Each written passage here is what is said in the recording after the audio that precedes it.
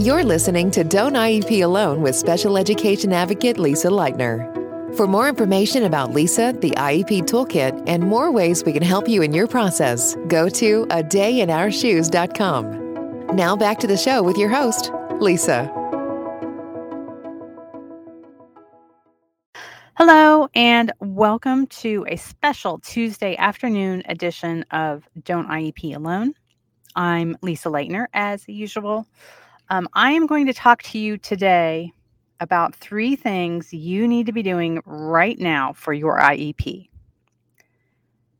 And the reason that we're doing a special Tuesday edition is because I can tell by the activity on my Facebook and email and all that, I can tell when things are ramping up. And I've just been busy, been working, keeping my head down, getting things done. And then I noticed an influx of email and phone calls, and I was like, oh, wait a minute, it is almost February. And if you've been following my site for some time, you know that I like to talk about the February freakout, because you all do freak out in February, and here's why. Many kids, just by design, have their annual IEP meetings coming up. And if you follow the natural progression of the IEP process, right, you request evaluations, and then the district has 60 days to do the evals, and then they have 30 days to write up an IEP and all that fun stuff.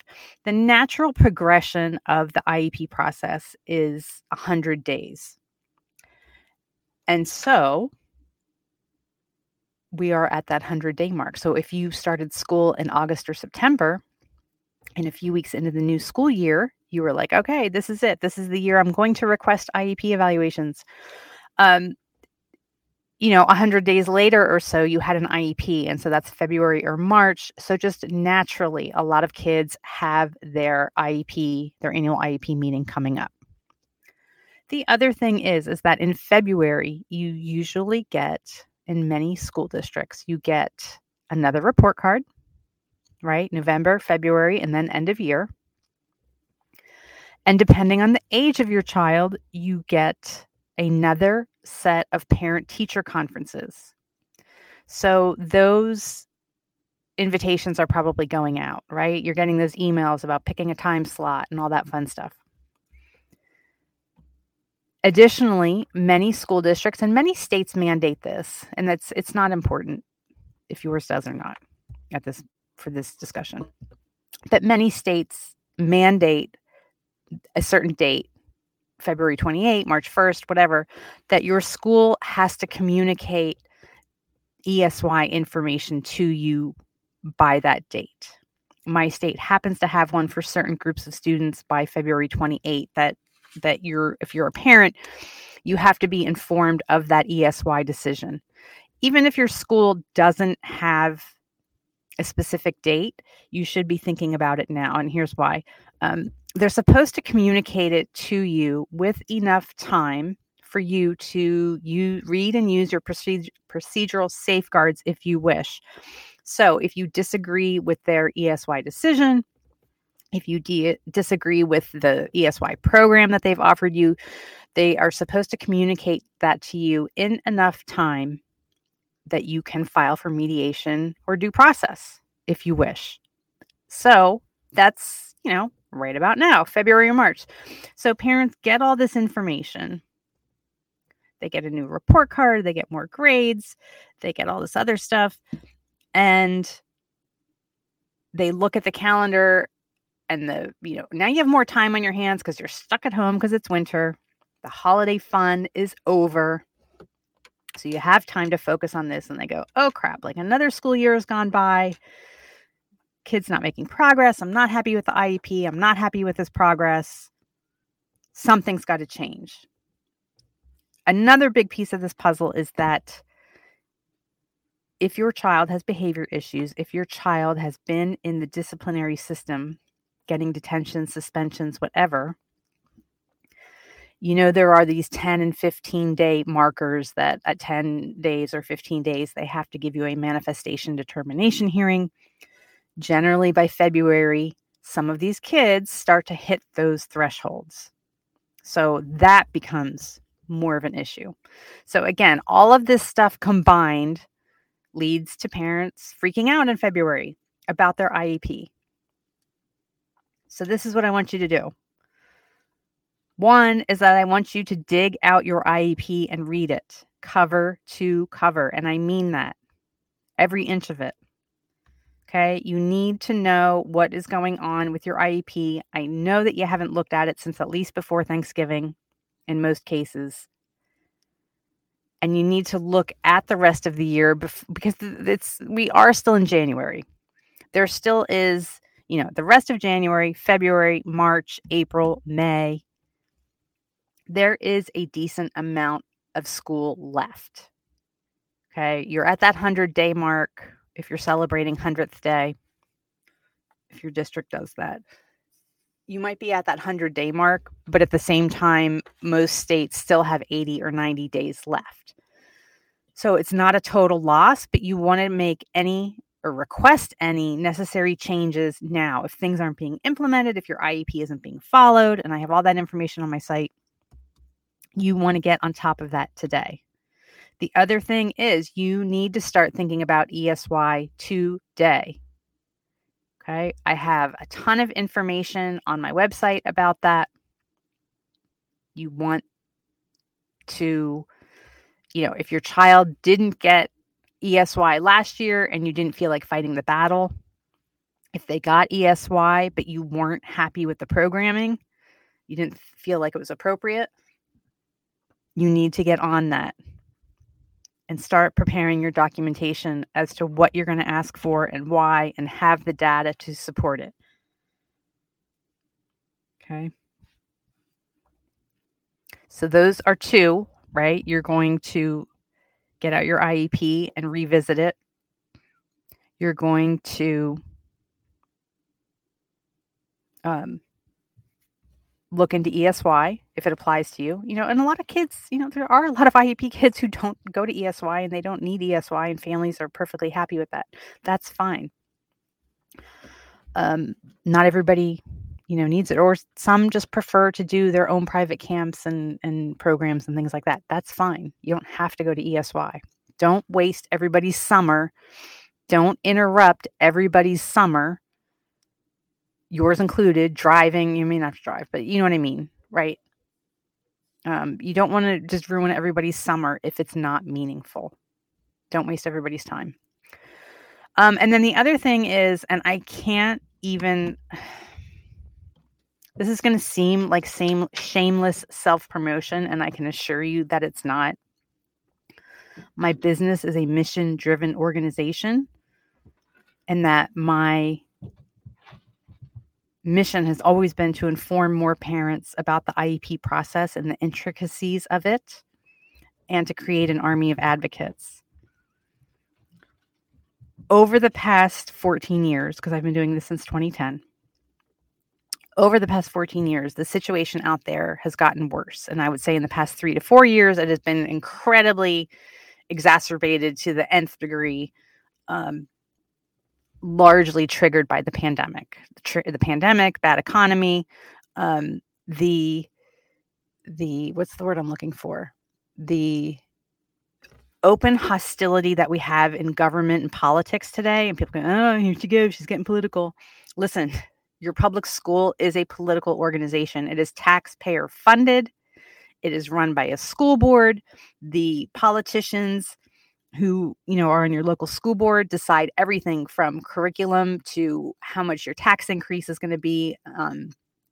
They approve teacher contracts, all of that. Your state decides state regulations, including special education, regulations.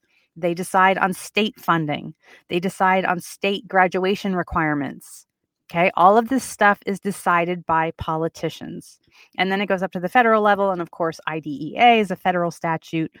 So is Section 504. So is ADA, Title IX, and all the other things that apply to our kids.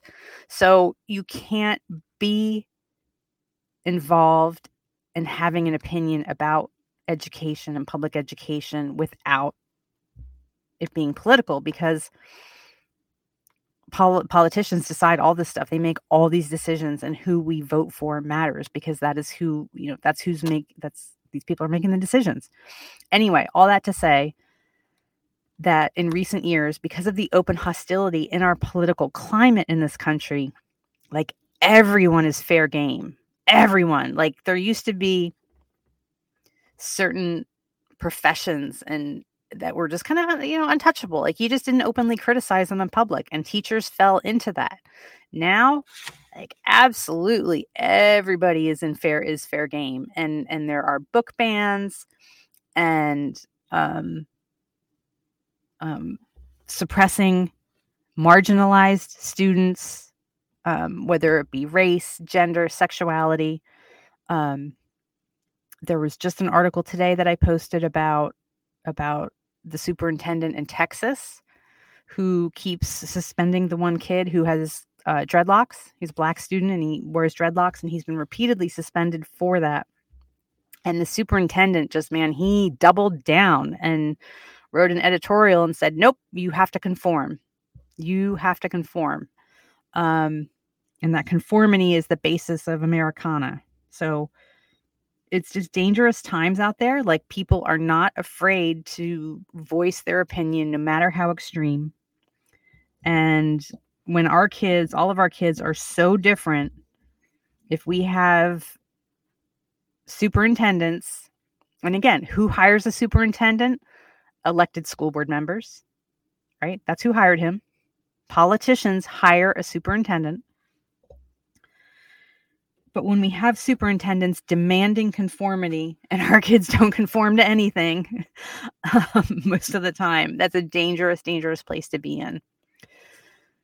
Where was I going with this? I think that's why teaching has gotten so bad. Like, there's just people aren't even, there's so much open criticism, and not a lot of it is warranted. I think that most teachers are good people, and most teachers are doing the best that they can with what they have. Yes, there are always going to be bad apples in any profession. That's just how life is, right? There are bad doctors, there are bad policemen, there are bad everything. But most of these folks are good. And they've been openly criticized, and it, in a lot of places it doesn't pay a lot, and they're leaving in droves, and that's creating more stress for the people who are staying behind. But I understand that, for your own mental health and your own survival and your own family, I understand why you say, you know what, I'd love to stick around, but I just can't. I can't take it anymore. I get it. So all of that to say, get involved. And you have to take ownership because of how difficult things are right now. You have to take ownership of your child's IEP, especially if it's a transition plan. If you do not take ownership of your child's IEP and do not take ownership of your child's transition plan, your child will be left behind. They will be offered the bare minimum. District personnel know who's going to push back, who's going to ask for more, who's going to complain, who's going to say something. And if you don't know your rights, and if you're complaining and you're, I have a lot of parents who say, well, I do speak up at meetings. I do. It's not about speaking up at meetings. That's hard to do. I get it. I'm an introvert, and I'm not always comfortable with confrontation. What matters is your data and documentation. They can say anything they want in an IEP meeting. What matters is what your data and documentation says, and what the written IEP says, and what the PWN says after the meeting. It doesn't matter what they say in the meeting. They can promise you the moon. If they don't put it in writing, you're out of luck. And if you don't know how to get it in writing, you're out of luck. Okay, you will be pushed around. Not necessarily with any malice, but with just, it's human nature, right? If we know that we're going to have a certain kind of situation with one family and not another, that's who we pay attention to. That's where we make sure that we cross our T's and dot our I's, right? I know that with my clients. I know which clients and how to treat them and how to, and not that I'm neglecting any of my clients, but I know who needs an answer right away or they're going to persist, even if it's to say, you know what, let me get back to you tomorrow or something like that. I know who needs answers right away, and I know who is fine if I wait 2 or 3 days, right? We all do this. We do this with our family. We do this with our jobs, and schools are no different. And if you are the shrinking violet who doesn't say anything, all you do is you speak up at meetings and you never follow up in writing, and you don't know how to exercise your rights, and it's evident to them that you haven't read your procedural safeguards. You know, you've never asked about a PWN. If they present you with a half-assed PWN and it's incomplete and you don't say anything, what do you think your chances are in the future that you're going to get a complete one without asking, right? And again, it's not necessarily done with malice. It's just done with like, I have so much to do, so I'm just going to phone it in with this PWN and do a half-assed one until they demand differently. Okay. Registration is going on now for my training. Go to adayinourshoes.org and you will see buttons there. There are 2 free webinars coming up this week. One is Friday, and it is for middle and high school IEP students. Not if you parent, I don't want the students coming, the parents. But anyone who has kind of an older kid, a big, not a small, and they are changing buildings. They're going to a different building. It might be a middle school. It might be a high school. They're going to a different building in the fall where expectations are going to change. You want to definitely sign up and attend that on Friday if you can. Yes, there will be a replay. You must be registered to get the replay. I don't send the replay out to everybody or put it on social media. I only send it out to those who attend. Then one Saturday morning is for preschool and kindergarten parents. So anyone who has like a preschooler up to maybe kindergarten or first grade, you want to attend that because the preschool to kindergarten transition is really important that you maximize your advocacy efforts during that. But if you've already gone through that, if your child's already in kindergarten or first grade, not all is lost, right? So I don't want you to think like, well, great, we've already crossed that hurdle and now I missed out. It's not, yes, you can go back and do things. It's easier to take care of some of this stuff if you haven't transitioned to kindergarten yet. But if you have, not all is lost. And then lastly, sign up for my training, please. You'll see a button there to register. It's going on now. Last fall, we had 3 different live chats with attorneys where we could ask them questions. We're planning on at least 3 for the spring. I haven't gotten any of them to nail down dates yet. And what else? I mean, there are, I think, 88 recorded sessions in the training library that you can access whenever you want. I share my advocacy strategy that helps move your team to yes. I make it very difficult for IEP teams to say no. I know how to use the system to my advantage, to my client's advantage. One of the most disheartening things is that, I'll have someone hire me and we go through all this stuff. And then at the end of it all, the parent's happy with the IEP. And I've had parents say to me, oh, of course they said yes now because you're here. No, I do not magically get IEP teams to say yes just because I walked into a room.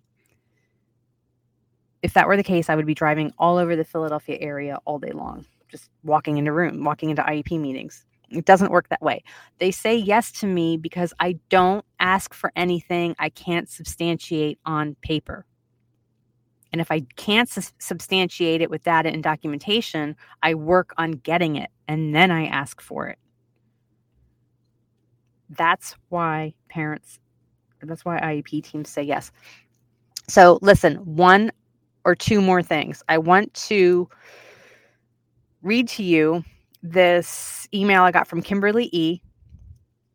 And she says, the Don't IEP Alone Academy was honestly more than I expected. As a certified special education teacher, I saw my students being pushed through the system, and now having 2 of my own children being pushed aside, I was disgusted, disheartened, and simply burnt out from fighting. I was shocked at what I didn't learn in college. And this is the reason I wanted to read you her testimonial or her email to me, is because that's why I am such an advocate for parents or for teachers, but not taking this stuff personally, right? They think that teachers are doing this stuff with malice. Most of the time, it's because they haven't been taught the right way. Any teacher will tell you that what they are taught in college about IEPs and what really happens day to day in IEP meetings and IEP development and implementation are worlds apart. Worlds apart. Okay. So what else did she say? I took the Don't IEP Alone Academy because she wanted to have official training. What I didn't realize is that there were things I still didn't know. Simple but powerful strategies such as changing the use of my language. My approach is now more strategic and methodical. Lisa provides great resources such as templates, guides, and flowcharts. And I have always said you get what you pay for, but you will get more than what you pay for with the Don't IEP Alone Academy. So definitely check it out. That is a parent who has 2 kids with IEPs who is saying, yes, take the training. And then I want to read one more. And Kaylee reached out to me in October. And she says, hi, Lisa, I took your class last year. I have a 4-year-old with autism in pre-K. We were so worried about his IEP last week, fighting for him to stay on a modified schedule in order to receive outside therapies, which the school wasn't allowing without it being an unexcused absence. So we were at risk for being removed from the program. So again, remember, this is pre-K. So the school said they can't provide FAPE on the modified schedule, and they didn't accept the letter of medical necessity from the developmental pediatrician. This is something I tell you about, that a doctor's note is not a slam dunk. It's helpful, but you need to know how to use it to make it helpful. Just walking into an IEP meeting and saying, this is what we need, doesn't work. Let's see. I rewatched so many of your lectures, and I had my little lighthouse in my mind. And lighthouse is something you just have to take the training to kind of understand that piece of it. But I had a little lighthouse in my mind and all my data, and I was just so prepared. We got everything we wanted, what my son was entitled to, and didn't ruffle any feathers of the IEP team while doing it. I have a whole life of advocating for my son ahead of me, and I know how important this is. Anyway, after we finally got our ask, the modified schedule, I wanted to email you. Thought it might be nice for you to know that your Don't IEP Alone program is exactly that. I felt like you were helping me the whole way, so I wasn't doing it alone. I also am a huge advocate for maintaining that relationship. As an advocate, I can go in and I can bulldoze people, right? I could just plow right in and demand what we need and have the data, but then I leave. You have to live in the district. The siblings have to live in the district. You have to live in the community. A lot of the parents listening right now are saying, yeah, and I work in the district. So you can't just go in and bulldoze people. Okay. Okay. So those are the 3 things. Read your IEP and make any noted changes while you still do have almost half of a school year left. Look at the whole ESY situation and make the needed changes. That, requesting that and all that is also part of the training. And then lastly, if you don't take my training, please take some training. You need formal training. It's an unfortunate truth about this. These are the cards that we were dealt. I don't have to go through special training to go through the schooling with my non-disabled child. But these are the cards I was dealt with this child, and I have to go through special training with him. I hope to see you there. Enjoy the rest of your day and avoid your February freakout.